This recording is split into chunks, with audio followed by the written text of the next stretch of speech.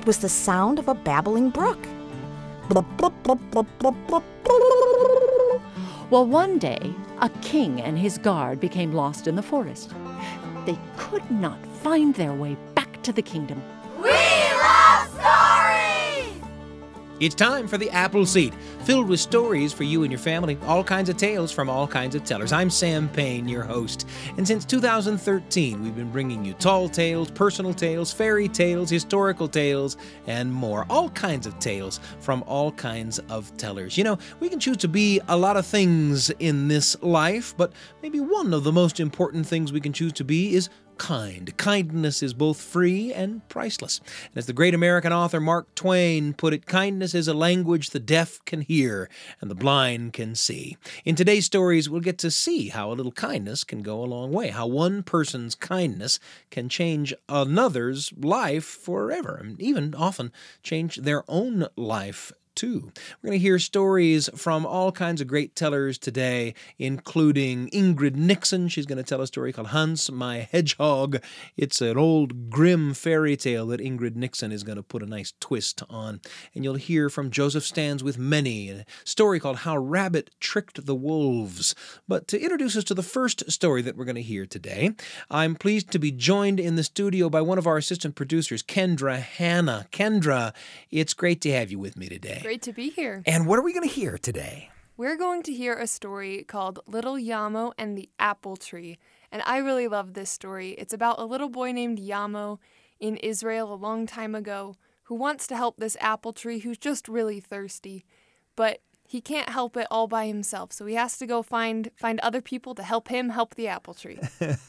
I'm getting shades of like a reverse giving tree, right? Yeah, something like that. Right.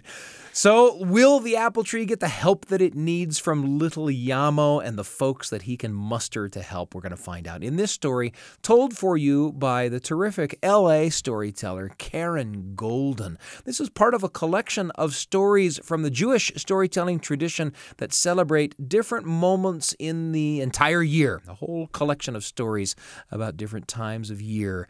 And this is Little Yamo and the Apple Tree from Karen Golden. Happy to bring it to you here on the Apple Seed.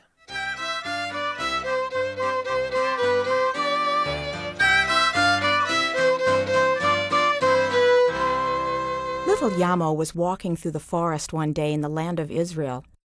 He looked up at the tall green trees and he watched their branches sway in the breeze. He sniffed the fresh smell of pine needles. Suddenly, he heard the most unusual sound. He looked around and around, but saw nothing. He continued to walk through the forest when he heard the sound again. Help me, said a voice. Little Yamo turned around, and there he saw, between two tall trees of the forest, a tiny, wilted apple tree. Please help me, said the tiny apple tree. I am so thirsty. If you give me water, I will give you luscious, ripe, juicy apples. Apples, thought little Yamo. Yum! I love apples. If you take my apples, said the tiny apple tree, you can eat them with honey for Rosh Hashanah, or you can hang them on your sukkah for Sukkot, or you can make them into roasted apple salad for Passover. Please, little Yamo, please bring me water. Okay, said little Yamo. I will see what I can do. He ran through the forest until he heard a blop, blop, blop, blop, blop, blop, blop, blop, blop, blop, blop, blop, blop. It was the sound of a babbling brook. Blop, blop, blop, blop, blop, blop, blop. Oh, water, water, he said to the brook. Please come with me so I can give you to the tiny apple tree that is dying of thirst in the forest. Please come with me. Blop, blop, blop, blop, blop, blop. How can I come with you? Asked the water in the brook. I need to be carried in something.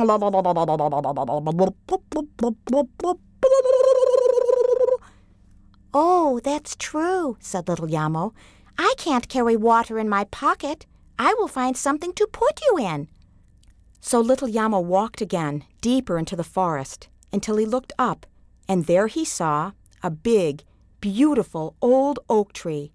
The oak tree was covered with lovely bark, and he noticed that some of the bark was nearly ready to fall off. Oak tree," said little Yamo, "please give me a piece of your bark so I can fill it with water from the babbling brook, so I can give the water to the tiny apple tree that is dying of thirst in the forest." "I would love to give you some of my bark," said the old oak tree, "but I am covered with acorns, and my branches are so heavy. My trunk is killing me. If you could find someone to shake off my acorns, I would gladly give you a piece of bark." "Someone strong," thought little Yamo. "Who is strong enough to shake a tree?" He continued walking, only this time he walked beyond the forest. He walked from one end of the country to the other. He walked all the way to the north, to the mountains of the Golan. He walked all the way to the south, through the desert to Eilat. He walked to the east and he walked to the west, looking for the strongest person he could find. And then it occurred to him, "A kibbutz farmer is very strong. A kibbutz farmer can shake the oak tree." Little Yamo went to the first kibbutz he saw after he had that thought, and there he saw a big, strong farmer. "Farmer, farmer," said little Yamo, "will you please come with me to shake the acorns from the old oak tree, so she will give me a piece of bark, so I can fill it with water from the babbling brook, so I can give the water to the tiny apple tree that is dying of thirst in the forest? Please, please come with me." "I would like to come with you," said the kibbutz farmer, "but I need to plow this field. Look how big it is, and my plow is not very good. If you could bring me a new plow, then I would come with you, for I would have more time." A plow, thought little Yamo. "Where shall I find a plow?" He continued walking. He walked from one end of the country to the other. He walked all the way to the north, to the mountains of the Golan. He walked all the way to the south, through the desert to Eilat, looking for a plow. Then it occurred to him, the best place to find a plow would be at a blacksmith's shop, where they make plows. Little Yamo went to the first blacksmith shop he could find, and there he saw a plow. "Blacksmith, blacksmith," said little Yamo, "will you please give me a plow, so I can give it to the kibbutz farmer, so he will come with me to shake the acorns from the old oak tree, so she will give me a piece of bark, so I can fill it with water from the babbling brook, so I can give the water to the tiny apple tree that is dying of thirst in the forest? Please, please give me a plow." "I would like to give you a plow," said the blacksmith, "but my work is so boring. I sit here alone all day in front of this fire. If you could bring me something to make my work easier, and my day go by more quickly, then I could give you a plow." "Something to make work easier and the day go by more quickly," thought little Yamo. He continued walking. He walked from one end of the country to the other. He walked all the way to the north, to the mountains of the Golan. He walked all the way to the south, through the desert to Eilat. He walked to the east and he walked to the west, but still he could not find the answer. What would make the workday go by more quickly and make the work less boring? What could it possibly be? He continued walking. He walked and walked and walked until he came to a street corner. There he heard a musician playing a lovely tune.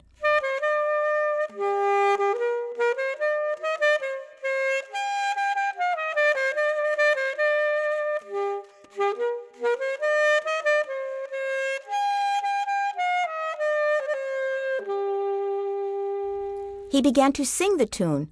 La la la, la la la la la la la la la la la. But then he stopped himself. "Oh, I am sorry," he said to the musician. "I forgot to ask you, what may I give you for your beautiful tune? My heart has been lifted by your melody, and I would like to take the tune to the blacksmith to make his work easier. So he will give me a plow to give to the kibbutz farmer, who needs one to plow his field.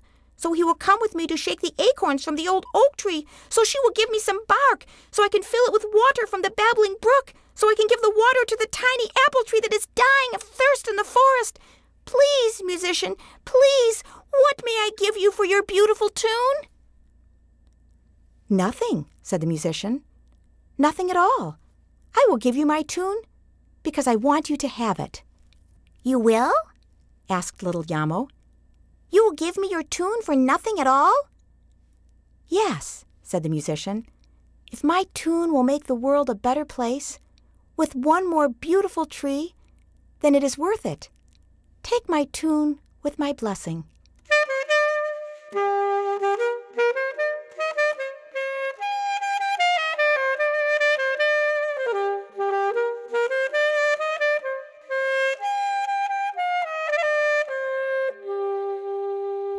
Thank you, said little Yamo. La la la la la. He hummed the tune all the way back to the blacksmith's shop. And when the blacksmith heard the tune, he began to hum along.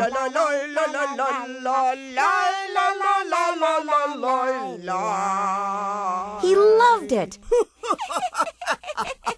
And it made his work a lot easier. The blacksmith gave little Yamo a plow, which he took to the kibbutz farmer. A plow, said the kibbutz farmer. Just what I have wished for. Now I can come with you to shake the old oak tree. And he did. The farmer shook, and he shook, and he shook the tree. And the old oak tree said, "Thank you. Oh, thank you. My trunk feels so much better. Now I will give you a piece of bark." And she did. Little Yamo took the bark to the babbling brook. Blub, blub, blub, blub, blub, blub, blub, blub, blub, and the water filled the bark. Little Yamo carried the bark very carefully through the forest to the tiny apple tree. "Oh, please water me," cried the tiny apple tree.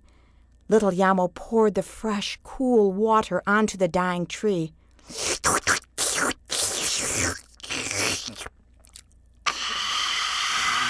"Oh, the water tastes so wonderful. Thank you, little Yamo. Thank you," said the tiny apple tree. In time, that tiny apple tree got bigger and bigger. Then it flowered and little apples burst forth, and the little apples grew larger and larger, just as promised. Little Yamo went back to the forest and picked those apples. Some of them he just ate, because they were delicious. And some of them he dipped in honey for Rosh Hashanah. And some of them he hung on his sukkah for Sukkot in thanks for the wonderful harvest. And some of them he saved until Passover to make into charoset. And the apple tree, as far as we know, is still giving apples to this day, thanks to the generosity of the musician and her lovely tune.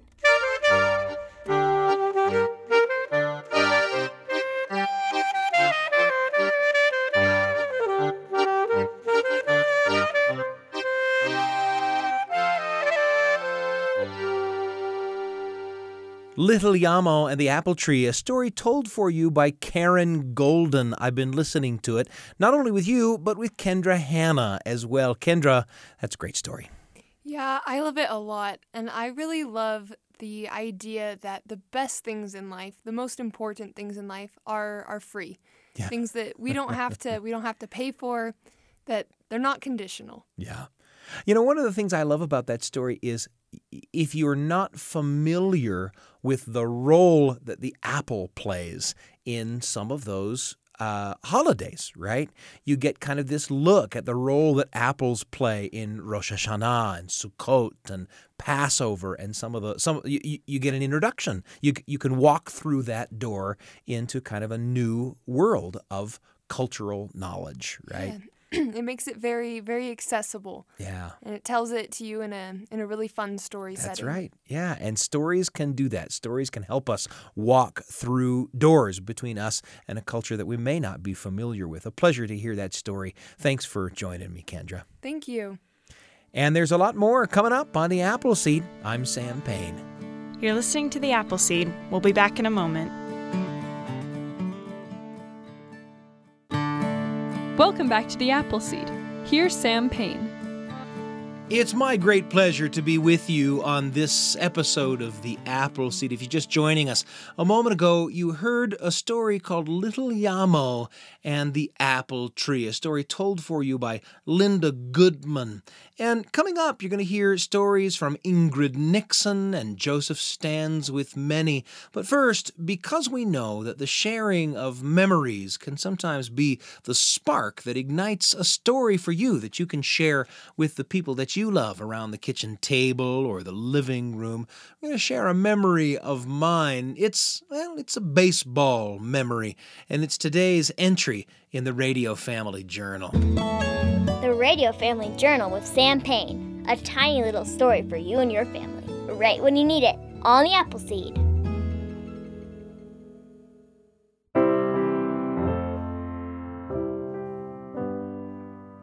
Not all of my kids were interested in playing baseball, but one son was, and we signed him up for a little league team, and we were excited to see that the coach was a friend of ours from the neighborhood. We didn't even know that guy knew how to play baseball, but it didn't matter much. There was a willing guy to coach the team, and he happened to be a friend of ours, and, well, that was enough for what we anticipated would be a pretty good experience for our boy. Well, little did we realize that our friend didn't know much about baseball, and he was looking for help, and, well, I happened to answer the phone when it rang and wasn't about to say no. So, as it turned out, the team was going to have two coaches, my friend and, well, me. And we were assigned a team name, the Athletics, the A's. This was great. My grandpa was an A's fan in the days before he defected and started rooting for the Giants. And I've got great memories of watching A's games with my grandpa. So it was fun to put on the green shirt in this sojourn into Little League coaching. And so outfitted, we went to work. The season was a blast, teaching kids the fundamentals of throwing and catching, getting them to think about working together, sometimes getting a pizza after a game to celebrate a victory or munch away a defeat. The members of our team were all about 10 years old, and they were a pretty good hang. And there was one game I'll never forget. We were playing against a team with one kid on it who was really born to the game. Maybe you know the kind of kid. And he wasn't a jerk. He was a super nice kid. And he cheered his fellow players on with a whole lot of encouraging chatter from the dugout or the outfield, wherever he was playing. There was a lot of celebration from him when anyone on his team did well, and there was a lot of, "Don't worry about it, man, you'll get the next one," when the ball went uncaught or a runner went untagged. He loved being out there on a late spring day, and he made it fun for everyone on both teams. Our guys played better, and for sure their guys did too. We thought, now there's a kid that knows that it isn't all about winning, but how you play the game. How fortunate that team is to have a kid on it with such a great attitude. And we thought maybe we were looking at a kid whose primary asset was his attitude. We hadn't, after all, seen him hit. But then it was his turn at bat, and we didn't know what to expect. And he handled himself pretty well at the plate. He had a pretty good eye. And after a good full count, our pitcher walked him. The kid dropped his bat, and instead of walking to first, he ran with all his might. And we all chuckled, thinking that we were just seeing some good-natured hustle, a physical manifestation of his good attitude. But when he came to first base, He didn't hold up. The kid kept going. He rounded that base like a locomotive and poured it on to second. The catcher had dawdled in getting the ball back to the mound, and now, with a runner screaming toward second base, he threw the ball out there, and in his haste, he overthrew second base, and the ball went bouncing into the outfield, and a panic of little leaguers ensued, a million kids scrambling to grab that ball, as the runner, his long legs pumping, rounded second base and headed to third. By that time, the kid in the field had picked up the ball and, a little disoriented, wondered what to do with it. And he looked at the pitcher and at third base and at home plate, and he hesitated. And the runner hit third base and rounded off toward home. And the fielder who had the ball got his bearings, and he let it fly toward home, and the runner slid toward home, and the ball sailed over his head, bounced off the catcher, and careened into the backstop. The kid was safe. He had run all the way around the bases. A home run on a walk. It was the first of 3 home runs just like it before the game was over. The last time, the catcher chased the kid back to third base and kicked up a cloud of dirt to intimidate him, and then made the mistake of turning his back as the runner flew past him and slid across the plate in a glory of dust and met by a cheering crowd. And I can't get that kid out of my head. I feel something for him, something like envy. Envy for someone who knows the rules of the game well enough to be filled right up to the eyeballs with pure, unadulterated confidence. We lost the game that day, but we got quite a show. I think of that day from time to time on spring days, and I know my son does too. That kid lives in the back of both our minds, a little baseball inspiration for when it seems like making it home against the world's million obstacles is just an impossible dream. It's easy to feel that way, isn't it? But we know better. We saw that kid run that day, and in challenging times, that story is just about enough to get us through. The Radio Family Journal with Sam Payne. A tiny little story for you and your family, right when you need it, on the Appleseed. Thanks for joining me for that entry in the Radio Family Journal. We always hope that the stories that we bring you here on the show spark memories and thoughts for you that you can share with the people that you love as stories. And we hope that you share them with us, too. We love to hear from you. And you can find us by emailing theappleseed@byu.edu. The Appleseed, all one word, at byu.edu. Write your story down. Some of our favorite stories come from listeners just like you. If you're just joining us, you just heard an entry in the Radio Family Journal, a baseball story, and at the top of the hour, a story called Little Yamo and the Apple Tree, a story told for you by Linda Goodman. There's a lot more coming up. You're going to hear a story from Ingrid Nixon, a version of the Grimm fairy tale Hans, My Hedgehog. Ingrid Nixon will give it a nice twist of her own. It's coming up in just a little bit, but first, how about a conversation with a friend? Stories come into our lives in so many ways, certainly through the great stories that get shared around the kitchen table or the living room, telling after telling after telling, and certainly through the things that we see on screen in great films and television, and through the books that we read and the music that we listen to and even the food that we enjoy. And these days, it's easier than ever to discover great stories in radio and podcasts. There's kind of an explosion of great content in that arena. And talking about all of the ways in which great stories get down into us is something that we love to do here on the Appleseed. And here to talk a little bit about a favorite podcast is Jeff Simpson, our producer. Jeff, it's great to have you with me. It's great to be here. You know, there are so many options. I mean, certainly so much junk too, but also some really great things to hear in the podcast space, where people can kind of take these wonderful stories with them, even on their mobile devices, and be with them wherever they want to go, right? Yeah. And you've got a favorite that's really interesting to me. Let's talk a little bit about 1865. I just discovered 1865, and you should know, and I'm sure that you would also count yourself as one of these, but I am a big fan of anything I can get my hands on that deals with President Lincoln, right? Yeah. We've been given so many different portrayals of Abraham Lincoln in film and on television. I think of Sam Waterston and Daniel Day-Lewis portraying Abraham Lincoln. I never saw it, but I also understand that Abraham Lincoln at one point was a vampire hunter as well.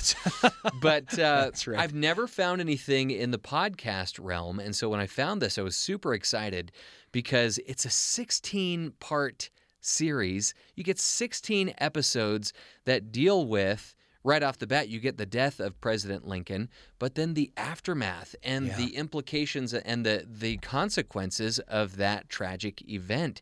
And it starts out with different letters being narrated by a cast of actors, right? And then you also get these dramatized scenes that we might not have the most accurate records for, or because there may have only been 2 people in the room. Right. So you get these dramatized versions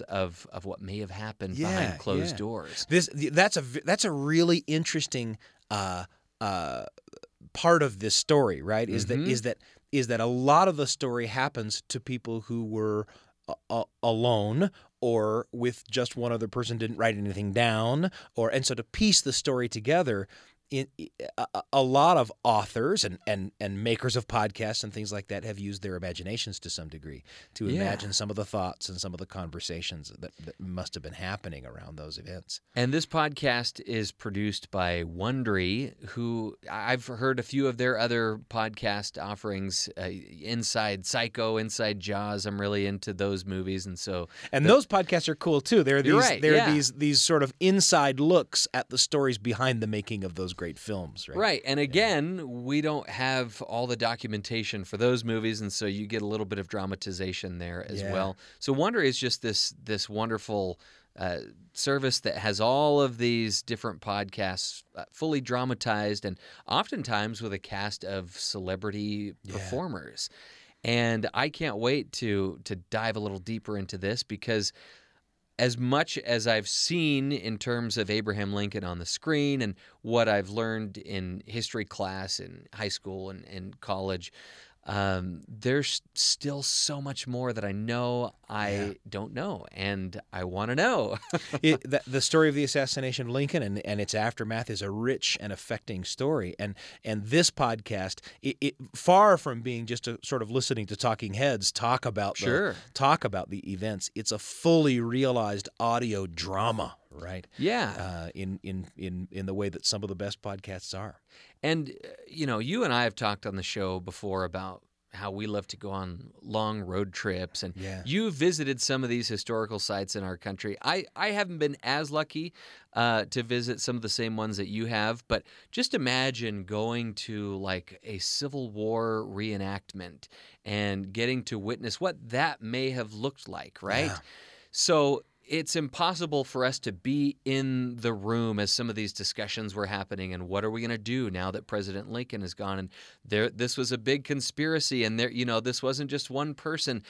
It's impossible for us to know exactly what happened or the feelings that were behind those conversations.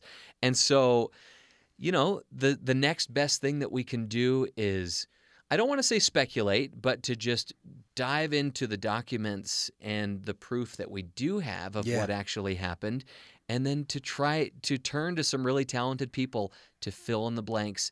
And the listeners are the beneficiaries of those efforts. I wondered when I became interested in the story of the assassination of Lincoln if it's something that I could in any way present to my kids. Mm-hmm. And my son and I read the young people's version of James Swanson's terrific book, Manhunt, The Hunt for Lincoln's Killer. And it wound up being one of the richest reading experiences that we had as a father and son, engaging with this potent and affecting piece of U.S. history. And I'm excited about the opportunity to take a look at a podcast telling of the same kind of thing. Yeah. So often on the show, in fact, just about every day on the show, you mention that you hope that the stories that we share spark conversations with the people that we love, right? Spark memories that we can share with the people that we love. And sometimes the conversations that are started come from a place of truth and not always a fable, right? Yeah, These are important conversations to have. It helps our kids and helps us to remember where we've been and where we hope to be as a country when we deal with some of these real-life tragedies. Well, the podcast is 1865. Jeff, thanks for coming by to talk about it. So excited to be here. Thank you for having me.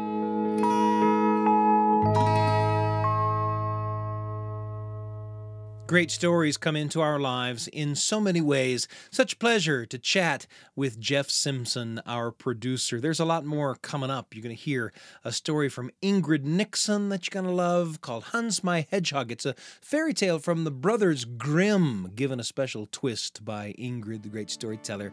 And it's coming up. I'm Sam Payne. You're listening to The Appleseed. We'll be back in a moment. Welcome back to The Appleseed. Here's Sam Payne. It's such a pleasure for me to be with you on this hour of The Appleseed.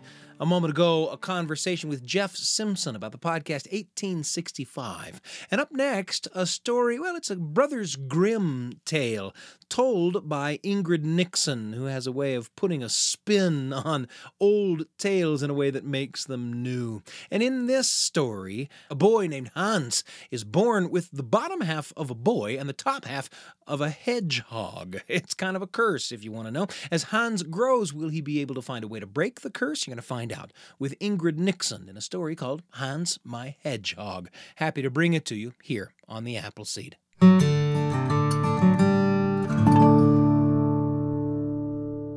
There was once a successful farmer. His crops grew, his animals were productive. At the market, he made a lot of money. But there was one area in which he was not so successful. He and his wife could not have children. And sometimes when he went to the market, the other farmers, perhaps jealous of his success, would taunt him. They'd say things like, "Ha, your pigs! Your pigs are more prolific than you are!" Ooh, it burned. And one day, after a stinging harassment, the farmer came home. He was livid, and he vowed, "I will have a son, even if he's just a hedgehog." Now, a hedgehog is a small animal, kind of like a porcupine, spiny, very cute. But it's not normally what you think of when you think of children. However, soon after the farmer made this declaration, his wife became pregnant. And 9 months later, she gave birth to a most unusual child. From the waist up, he was a hedgehog. From the waist down, he was a normal human boy. As the farmer's wife stared at this odd child, she looked at her husband and she said, You have wished this upon us." And the farmer said, "Well, it's too late now. We will have him christened. He will be called Hans, My Hedgehog." Now, Hans was a difficult baby to hold, because of the spines, and to suckle him, forget it. And they tried to put clothes on him, but his spines just shredded his shirts. I mean, he could wear pants. In the cradle, his spines would snag on all the blankets. Finally, the parents just threw some straw down on the floor behind the wood stove, and that is where they placed Hans. And that's pretty much where he grew up. He didn't move around a whole lot. He spent a lot of time in a state of torpor. And every now and then the farmer would look behind that stove at his little spiny half-hedgehog son, and he would whisper, "I wish that you would die." But Hans did not die. When Hans was 8 years old, he began to move around a bit and interact more with his parents. One day the farmer was going to a distant market. He asked his wife if there was anything he could bring her back, and she asked for some fabric and some embroidery thread. And then the farmer asked Hans if there was anything he would like. And Hans said, "Bring me some bagpipes." Well, when the farmer returned from the market, he brought Hans his bagpipes, and Hans began to play those pipes there in the kitchen, and he was good. A child prodigy. He started out with traditional tunes,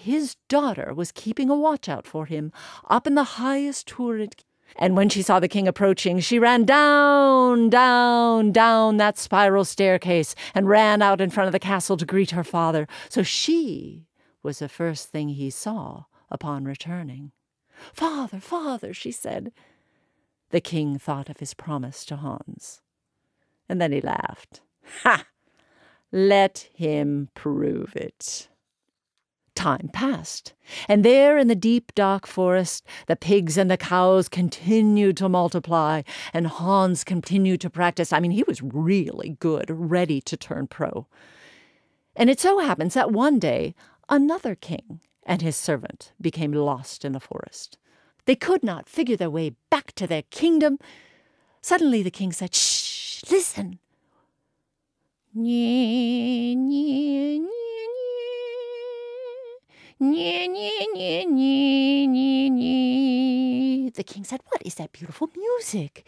And the servant said, "It seems to be coming from that tree, sire."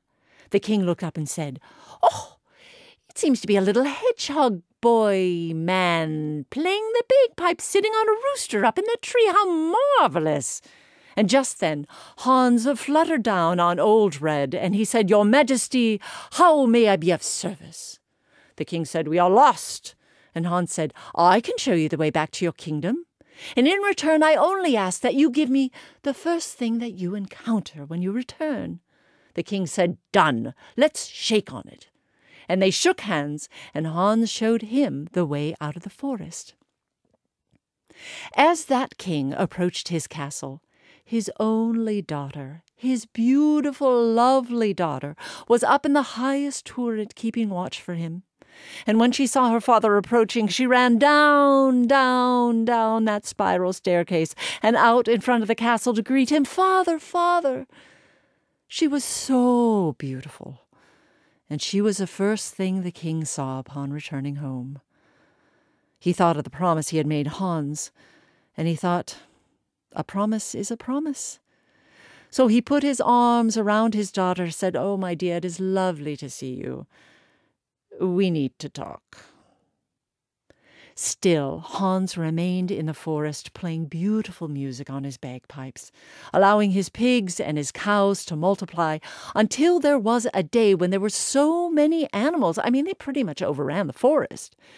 So Hans decided that it was time to have a little cattle-swine drive back to the village that he had grown up in. He flew down on Old Red and started to get the animals moving in the right direction. And once he got out of the forest, he sent word ahead that they were to make as much space as possible in all the fields and the barns and the corrals, that he was going to have a massive livestock sale. As the word spread, Hans's father was quite surprised to learn that his son was still alive. All these years he had heard nothing. He thought Hans was dead. He got tears in his eyes. Hans sold the pigs and cows at auction and made a killing. But it was during that time he learned that the tears in his father's eyes were not tears of joy. After the auction, there came that time where Hans was standing out in front of the house that he'd grown up in, his pockets bulging with money. He put his foot in the stirrup and swung his leg up over Old Red. He said, "Goodbye, Dad." And he rode out of that village to the kingdom of the first king. Now, the first king had standing orders that should anyone matching Hans's description approach the castle, he should be shot on sight. He even had posters drawn up with Hans's image. So as Hans approached the castle, the head guard pulled out one of those posters and began to analyze the situation. Okay, so he's supposed to be half hedgehog, half boy or man, unclear. Check. He's playing the bagpipes. Check. Riding a rooster. Hey, wait a minute. No, it's not him. Not him. You see, here it says he's riding a rooster, but that guy's riding a chicken. Another guard said, "Well, a rooster is actually a male chicken," and the guard proceeded to point out that Old Red did have actually a very large comb, to which the guard said, Okay, it's him. All right, ready, aim, fire!" And they let fly a volley of arrows. But Hans on Old Red, his trusty rooster, he flew up over those arrows, over the castle wall, and through the window right into the throne room. And there was the king and his daughter. Hans said, "King, I have come to claim what you promised me." And the king said, "Well, I will never give you my daughter." And Hans said, "Daughter?" And the daughter said, "What?" And Hans said, "But I have it here in writing." And he produced the scroll. The king said, "What's on there is nonsense. You have no proof." And Hans said, "If you do not give me your daughter as promised, I will kill you both." The king paused. Then he turned to his daughter and he said, "You know, honey, you really need to go with this man." The princess began to cry. The king ordered up a fine carriage pulled by 6 white horses, and he loaded the carriage with all sorts of wonderful things. And then he led his daughter down to the carriage, preparing to say goodbye to her. She had not stopped crying. And at this point, Hans looked at her, and he said, "Oh, will you ever stop your sniveling?" And then he looked at the king and he said, "King, you are a liar, and you are a cheat. In fact, the two of you disgust me. I despise you. I reject you both." And Hans swung his leg up over Old Red and rode to the castle of the second king. Now this king had left word with his guards that if anyone matching Hans' description should approach, he should be greeted with open arms. So when the guards saw Hans approaching, they called out, "Viva!" And they escorted Hans directly to the throne room. And there was the king and his daughter. Now for the princess, up until this moment, she had been preparing herself for the day where she might have to marry a being that was half hedgehog, half man. But how can you really prepare for something like that? So when she first saw Hans, she shuddered. But then she remembered her father's promise. She took a deep breath, stepped forward, and said, "It is so very nice to meet you." They married that afternoon, and after the wedding they enjoyed the banquet, and then it was time for bed. Alone in their bedchamber, the new bride said, "I confess, husband, I am a little afraid of your spines." Hans said, "Have no fear. I would never hurt you." And Hans told the king to appoint 4 men. They were to light a great fire, and when Hans was ready for bed, he would take off his hedgehog skin and lay it on the floor. They were to run in, grab the skin, throw it on the fire, and they were to tend that fire until the skin was completely consumed. So at the appointed time, Hans slipped off that skin and slipped into bed. The 4 men rushed in, grabbed the skin, threw it on the fire. As soon as the last bit of skin drifted up as ash, Hans was free from the spell. The princess flipped back the cover, and there he was in perfect human form, only his skin was like ash. His skin was coal black, as though he were made of charcoal. The young wife asked for a basin of warm water and a cloth and some healing balms, and she began to wash his body and rub in the healing balms, and that charcoal tissue became healthy skin. And when she was done, Hans was a handsome young man.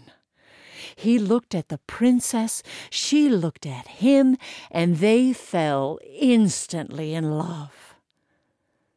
That day, they had another wedding celebration. And afterwards, the king gave the kingdom to his new son-in-law. He was thrilled to see his daughter so happy. Several years passed, and one day Hans said he had an errand to do. He and his wife got in a carriage and rode to the village that he had grown up in. He went to the cottage where he had lived behind the stove, for so many years, and he knocked on the door. An old man answered, his father. Hans said, "Is there also an old woman here?" And Hans's father said, "She died. What do you want?" Hans said, "I am your son." And the old man said, No, my son is dead." And Hans said, "No, I live. I will prove it to you." And he called for his bagpipes. And that's when the old man said, "Oh, no, I believe you. Hans took his father's hands, looked into his watery eyes, and said, "Father, I forgive you." And then he helped the old man into the carriage and took him back to the castle, and that is where he lived for the rest of his days. In fact, they all lived happily ever after. Ingrid Nixon with her version of an old Brothers Grimm tale, Hans My Hedgehog. A pleasure to bring you that story. Ingrid Nixon always putting a twist on an old tale to make it new. And the last story we have for you today comes from the great Native American storyteller Joseph Stands with Many. And in this tale from the Cherokee Nation, we'll get to watch as a little rabbit attempts to outsmart some very hungry wolves. Will Rabbit be able to escape being eaten? Well, you're going to find out. That's the story. It's called How Rabbit Tricked the Wolves, told for you by Joseph Stands with Many. Happy to bring it to you right here on the Appleseed.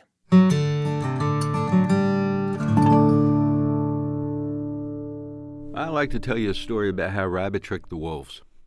Now, a long time ago, back in the old days, hundreds of years ago, this story was a learning story for young boys that were learning how to be warriors. So many of the games that they used to play were to teach them how to hunt and skills for fighting. And one of the nice things about this story is that it taught them not so much how to fight, but when to use your brain and how not to fight, how to get yourself out of trouble so you didn't have to. So this is a story about how Rabbit tricked the wolves. A long, long time ago, Rabbit was out in the middle of a big field. Big field, bigger than a football field. And all around this field, in a big circle, were these trees. Big old trees. See, a long time ago, trees were huge. Trees were so big, they went way up into the clouds. And you couldn't see past these trees. Rabbit, he just hopping about thinking, what do I want to eat? Looking at the trees, thinking, I can't eat a tree, but I sure could go for some carrots, maybe some dandelions. Now, what Rabbit didn't know is hiding behind all these big trees were a bunch of hungry wolves, and they were thinking it's almost lunchtime. And they were seeing that rabbit out there, that teeny little rabbit out there in the middle of that field, and they were thinking, yeah, it's not a lot to eat, but it'll be a small appetizer to get us started. So Rabbit, he's hopping about. Yeah, what am I going to eat? Kale sounds real good. Maybe some kale and some carrots. And that's when all of a sudden, all those hungry wolves started coming out real slow out of the forest. See, now, a wolf just doesn't run up and try to get something. Sometimes it'll walk right by what it wants to catch and eat, just to see if it's worth running after. Because every time a wolf has to run, it's using energy, and that's food that it needs. So those wolves, they started to sneak out real slow, and Rabbit, he's hopping about, and he smells something, and he looks around, and he stops, and he's thinking, uh-oh, those wolves look awful hungry, and I think I'm in some big trouble here. And those wolves, they were just inching their way up, and they had their lips curled up, and they were just showing Rabbit that they were going to get him. And Rabbit, using his brain and being a trickster, thought of a trick to get out of trouble. And as those wolves were inching their way up, he yelled out, "Wolves, stop!" And they stopped. And he said, "Listen, before you come any closer, before you eat me, how about I honor you with a song and a dance?" See, Rabbit remembered the wolves liked to sing and dance, and they would stop eating for a good song and dance, and he was going to use that to trick him and get out of trouble. So the wolf said, "Yeah, Rabbit, go on. Beat us a song on that drum of yours, and we'll dance, and then we'll eat you." So Rabbit, who always carries his drum everywhere, started drumming, started singing and dancing right there in the middle. And the wolves, they started to dance a big circle around him. And they danced, and they danced, and they danced. But like all songs, the song ended, and they started coming in closer and closer. And they were about halfway across that field, and Rabbit yelled out, "Wolves, stop! How about I honor you with another song and another dance?" And the wolves said, "Well, Rabbit, that first one was good. Give us another song, and then we're going to eat you." So Rabbit started beating on his drum and started dancing and started singing, and the wolves started to dance, and Rabbit got that song going a little bit faster. He wanted to get them kind of worn out, and they danced, and they danced, and they danced, and danced, and like the other song, and like all songs, has to end, and those wolves started to come in closer. Now Rabbit could start to smell them, and he could see steam coming out of their nostrils, and he could see the drool coming off their fangs, and oh, they were getting closer and closer, and they were so close they could just reach out and grab them and rip them to shreds if they wanted to. And Rabbit, he was shaking, he was scared, he knew this was going to be the end if this trick didn't work, but he knew it was going to work. Rabbit's smart like that, and he wanted them this close, even though he was that scared. And he said, "Wolves, I can guarantee I am going to taste real good. But before you eat me, one last song and one last dance." And those wolves said, "Yeah, Rabbit, come on. One more song, one more dance, then we're going to eat you." So Rabbit started beating on his drum, and he started hopping about, and he started dancing, and the wolves were dancing. They were so close. Their fur was brushing on his fur, and they danced, and now I'll tell you, when a wolf likes a song and when it likes a dance, it likes to howl. And if you ever seen a wolf howl, it always puts its head back, closes its eyes, and starts to howl. So those wolves were dancing, and they were howling with their eyes closed, and when they weren't looking, Rabbit jumped over the top of their heads and ran across the field and got away into the forest. And that's how Rabbit tricked the wolves. And that's how it was told to me. How Rabbit Tricked the Wolves, a story told for you by Joseph Stans with Many. Happy to bring that tale to you here on the Appleseed, as well as the other stories that you got to hear this hour. Always a pleasure to be with you. You can find us online at byuradio.org/Appleseed. There's an archive there filled with episodes of the show, which themselves are filled with stories. You can also Google the Appleseed podcast for something new just about every day. Not only the hour-long episodes that we enjoy bringing you so much, but also mini episodes. We call them Appleseed Extras, just a single story long, just a few minutes, in case you only have a few minutes and you want to fill those few minutes with a great story. Today you can find a story called 7 Goat Kids from the great South Carolina storyteller Tim Lowry. Our producer is Jeff Simpson. I'm Sam Payne, and I can't wait to be with you again on the Appleseed. Thanks for joining us for an hour of stories, music, and conversation made for you and your family and brought to you by The Appleseed. The show is a production of BYU Radio. We'll see you next time.